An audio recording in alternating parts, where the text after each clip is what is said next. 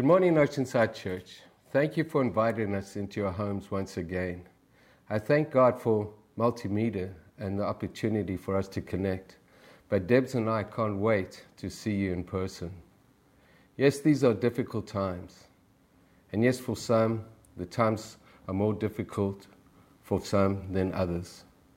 But I want to encourage us that in spite of what's going on, God is doing some amazing things in our midst.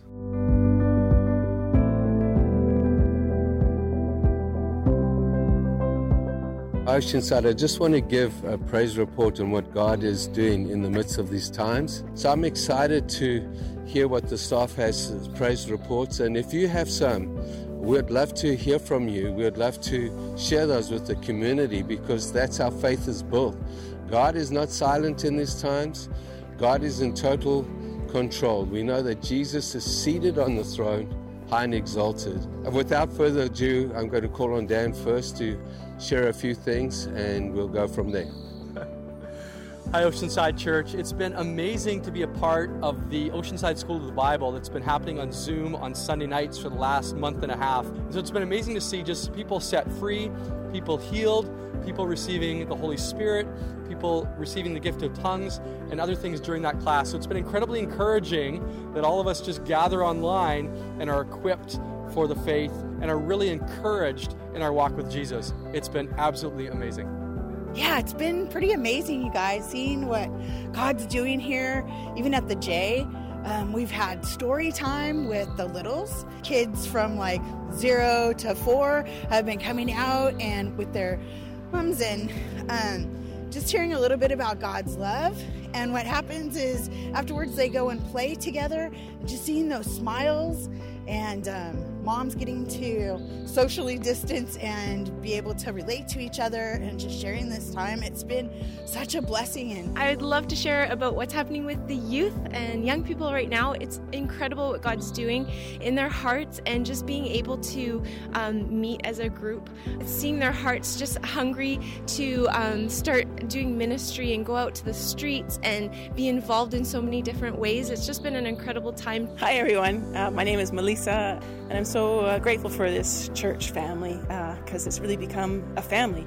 I often come and bring prayer requests because the team is praying every morning for an hour. Sometimes I text my prayer requests and sometimes I come personally because I just need that extra support. And so I have such gratitude for all that God has done in my life and done through this family, through this community, through this church. So praise God. Hey Oceanside, it's Braden. You might have seen me on the booth. I'm just thankful for Easter coming up and the outreach we're going to have with the community. If you're watching this, I just encourage you to take part in that. If you see someone in Superstore, just reach out to them, pay for their groceries, pay for their gas. And I'm just thankful for the people that we have in our community that are able to do that. So yeah, I'm just thankful for God's kindness and the hand that He extends towards us and we can extend to others. I must admit, being here in the mornings is definitely my highlight. We come together and we pray for our community, and we truly trust that you are blessed, that you are feeling the warmth and the love of Jesus, and that, just to be excited that new things are happening. And as Braden mentioned, Easter service is coming up, and it's just a beautiful time for us just to be able to come together with our communities, with our families, and just to celebrate the reason why we do what we do. Like, we are part of such a bigger family, and we are just so thankful to Jesus. Hey Oceanside, so yeah, there's many amazing things happening and some awesome things coming up, and the thing that I'm most thankful for right now is that there actually seems to be a light at the end of the tunnel. I think every week we come on the live service and we say we can't wait to see you soon. Well, it actually seems like we will be able to see you soon. And honestly, just as I've been connecting with people over the phone or people popping into the office here, there is a real hunger for the church to come back together and for things to be a bit more exciting when we do come back. We don't just want it to be normal. So I am so excited that the weather's going to be getting warmer, that we can start meeting outside as some people already are, and as well that we're going to be able to have church again soon. So we can't wait to see you. We're so thankful. We're praying for you. Church, in the midst of these circumstances, we have seen people being saved. 6 people have been baptized. In response to their baptism, another 5 or 6 people are waiting to be baptized in the near future. And over and above all of this, we've had a number of new families added to the church family. God has truly been good to us in these times. And today I'd like to share some of our vision and our dreams in a nutshell, in a sense. It will be new to some and reminders to others. And the core of our vision statement is simply this: to know Jesus and to make Jesus known in both word and deed. To train and equip our people for works of service in order to be a gathering, healing, training, sending church that is focused on the Great Commission. Shortly after his resurrection, in Matthew 28:18, Jesus meets with the disciples. And he comes to them and says, "All authority in heaven and earth has been given to me. Therefore go and make disciples of all nations, baptizing them in the name of the Father, the Son, and the Holy Spirit, and teaching them to obey everything I've commanded you, and surely I am with you to the very end of the age." Church, we want to be a church that frames its ministry around these words: to gather, to equip, and to go. Understanding that Jesus never asked the world to come to the church, but for the church to go to the world. In Matthew 9:36-38, when Jesus saw the crowds, he had compassion on them because they were harassed and helpless, like sheep without a shepherd. Then he said to his disciples, "The harvest is plentiful, but the workers are few. Pray to the Lord of the harvest, therefore, to send out workers into the harvest field." We want to be a church that understands that God has placed us here, both time and space, to make an impact on our city and the nation. According to Acts 17, verses 26-27, we read, "From one man God made every nation of men, that they should inhabit the whole earth. And he determined the time set for them and the exact places that they should live." Church, we are not in Nanaimo and in Canada by accident. We are on a mission. God did this so that through them, and yes, through us, men would seek him and perhaps reach out for him and find him, though he's not far from each of one of us. Church, we want to be a church that represents Jesus well, in word and in deed, understanding that the way we represent Christ to our families, our friends, and our neighbors has eternal consequences. Paul speaks of this in 2 Corinthians 5, and I'm just going to read verse 20 and 21. I ask you to study this passage. And he says this: "We are therefore Christ's ambassadors, as though God were making his appeal through us. We implore you on Christ's behalf, be reconciled to God. God made him who had no sin to be sin for us, so that in him we might become the righteousness of God." We want to be a church empowered by the Holy Spirit that conducts itself in a manner worthy of the gospel, according to Philippians 1:27. And finally, we are called to be a people of prayer and faith, and not of fear. God has not given us a spirit of fear, but of love, of power, and a sound mind. A fear that contains our effectiveness. And I call it the what-if syndrome, that robs us of our God-given inheritance, our dreams, and our eternal rewards. In Philippians 4, verses 6-7, Paul writes this: "Do not be anxious about anything." Church, anything is a big word. There's some things that I'm not anxious about, and others that I can become very anxious about. But here's the key. In everything, no matter what the circumstance, no matter what we're going through, God is bigger than them. And this is what it says: in everything, by prayer, petition, with thanksgiving, present our request to God, and then allow the peace of God, which transcends our natural understanding, to guard our hearts and our minds in Christ Jesus. In Hebrews 4, the writer writes this, that we are to make every effort to enter into the rest of God. It's interesting that those two words, effort and rest, come together. But that's where we need to train ourselves, to still our hearts, to come before God and allow the transcendent peace to fall upon us. For God is with us no matter where we are, no matter what fires we are going through. Jesus never ever leaves us. I was reading A.W. Tozer the other day, and in one of the chapters he speaks of fear. And I want to share a few little things that I got out of that book. He writes that fear causes us to protect ourselves and to take matters into our own hands rather than trusting God. It causes us to seek the easy decision rather than the right decision. It causes us to seek consensus rather than seeking God. And it keeps a tight hold on our finances instead of us being generous and willing to share.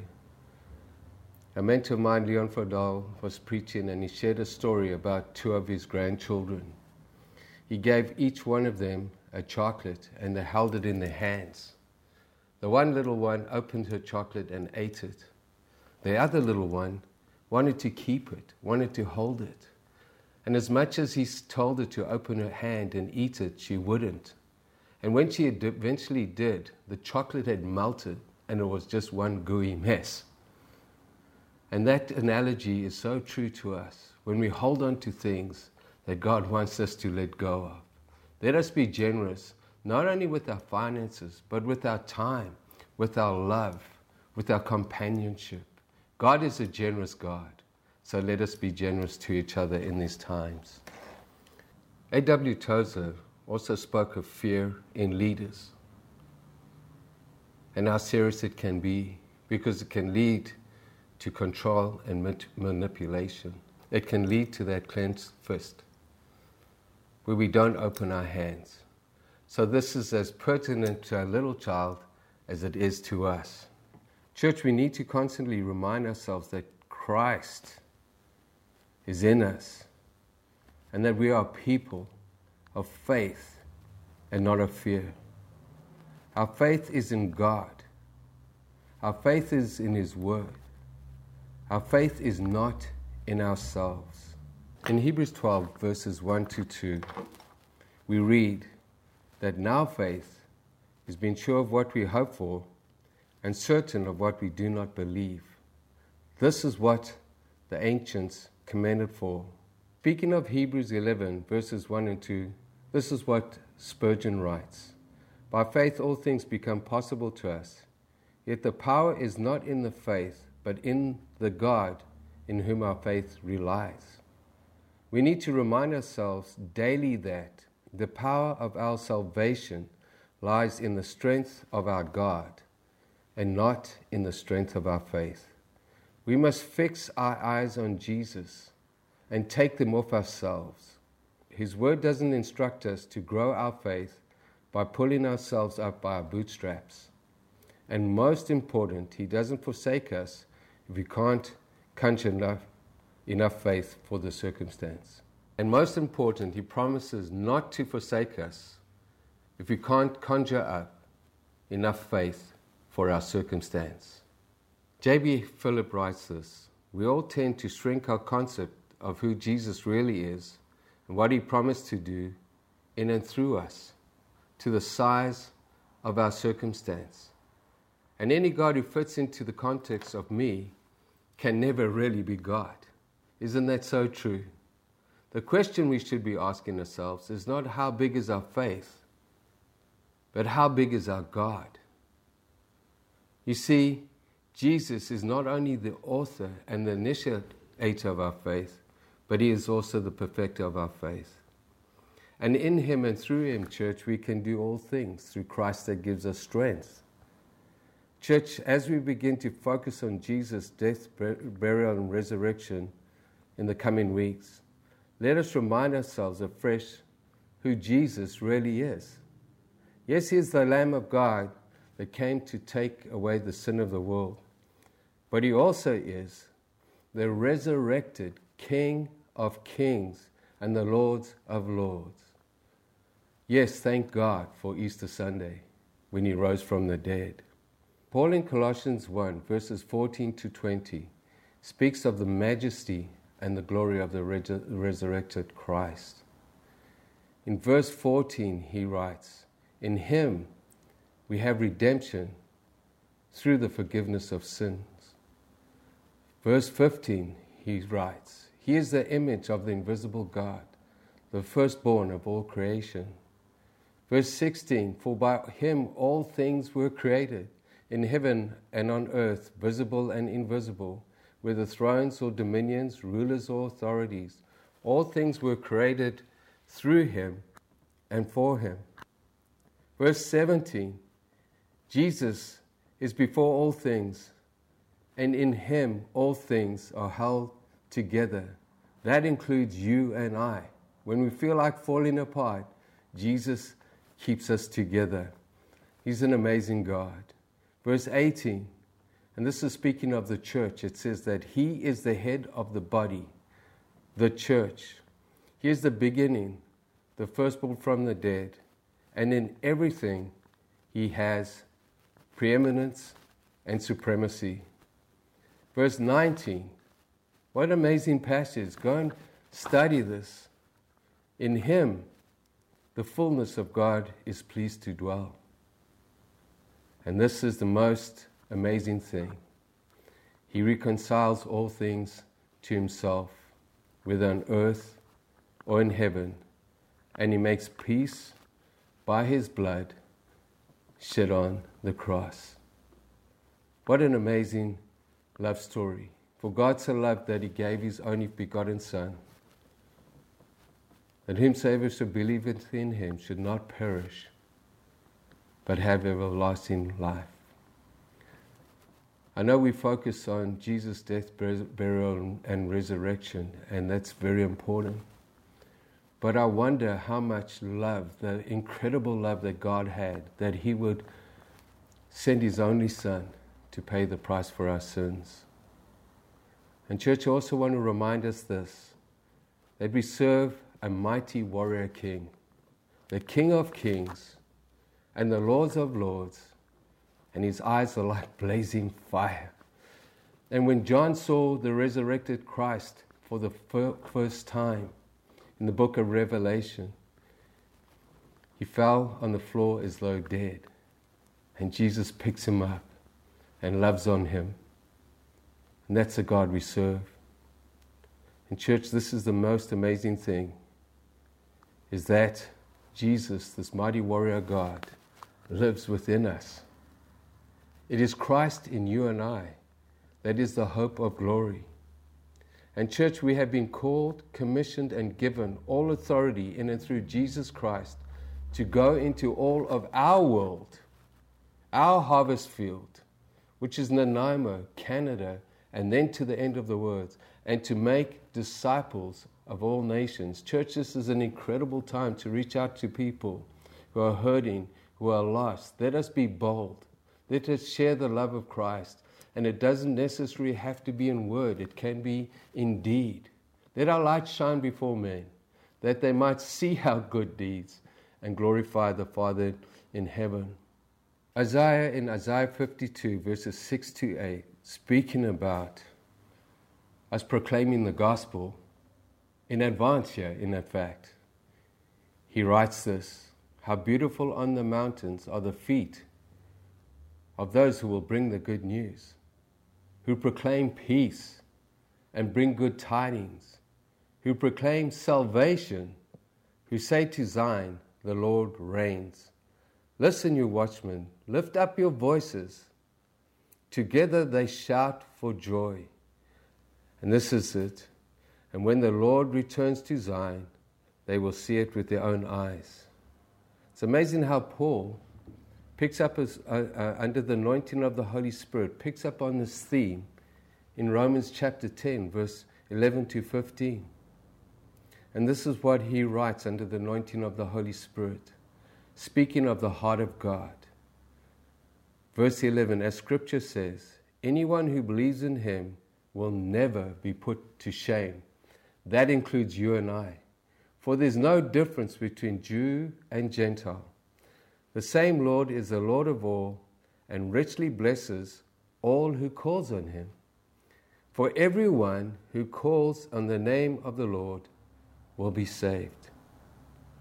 And here we hear the heart of God for the lost. As Isaiah continues to write this passage.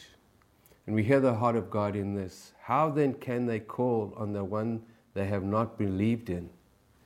And how can they believe in the one in whom they have not heard? And how can they hear without someone speaking or preaching to them? And how can anyone preach unless they are sent? As it is written, how beautiful are the feet of those who bring the good news. Church, we just heard in the Great Commission in Matthew 28, that he has commissioned and sent all of us to be his hands, his feet, his arms, to love people and to share the gospel of the Lord Jesus Christ. In Isaiah chapter 6, verse 8, we hear the same question. And I love Isaiah's response. He's in the throne room, and it says, verse 8, I heard a voice of the Lord saying, whom shall I send, and who will go for us? And he sticks up his hand, and he says, here am I, send me. Church, God is in control. He isn't surprised about what's going on, but he's going to make a way for us. And that cry still rings out from heaven today. Church, we are the priesthood of believers. We have the authority of Jesus Christ, the power of Christ, the presence of God, Christ, right within us. And that cry is running, who will go and who will I send? And I pray that we, instead of focusing on ourselves, focusing on our circumstances, will lift our eyes, see Jesus Christ high and lifted up, like Isaiah did. That our hearts will be undone and that our hearts will be broken for the lost, Lord. Church, it's time for harvest. It's ripe unto harvest. And I just want to encourage you in this time. It says one might sow, another will water, but it's God that will make it grow. And as I've said, we can sow through love, forgiveness, and acceptance. We can create an atmosphere that softens their heart through the power of the Holy Spirit, that the seed that is sown, the seed of our love, forgiveness, and acceptance, the seed of the gospel can take root. We don't plant seeds and dig them up every week, but we can plant seeds in people's hearts. And as Paul said, I planted the seed. Apollos watered it, but God is the one that made it grow. Let's plant seeds in our city, church. Let's reach out. Let's go and make disciples. Let's enjoy this journey with God, for he's on the move. For such a time as this, we are here. Oceanside and every church is a planting of the Lord. And the reason, even as Isaiah says, is for the display of his splendor. Let's do that well. May God richly bless you. And in closing, I would love to pray for us. Father God, I thank you for your love, mercy, and grace. I thank you, Lord, that my faith doesn't have to be in me. I thank you that my righteousness is not in me, but it's in and through you, Lord Jesus. For you love us. You care for us. You died for us, Lord. And Lord, you've filled us with this incomparably great power that is for us who believe. And Lord, I pray we'll go in the power of the Spirit and reach out to our friends, neighbors, and families, be it online, be it reaching out in any way, Lord God, through prayer, petition, and thanksgiving. Let us present our request to God. Allow the peace of God to come upon us, and let us go and make disciples of all nations. God bless you, and have a great week. Thank you.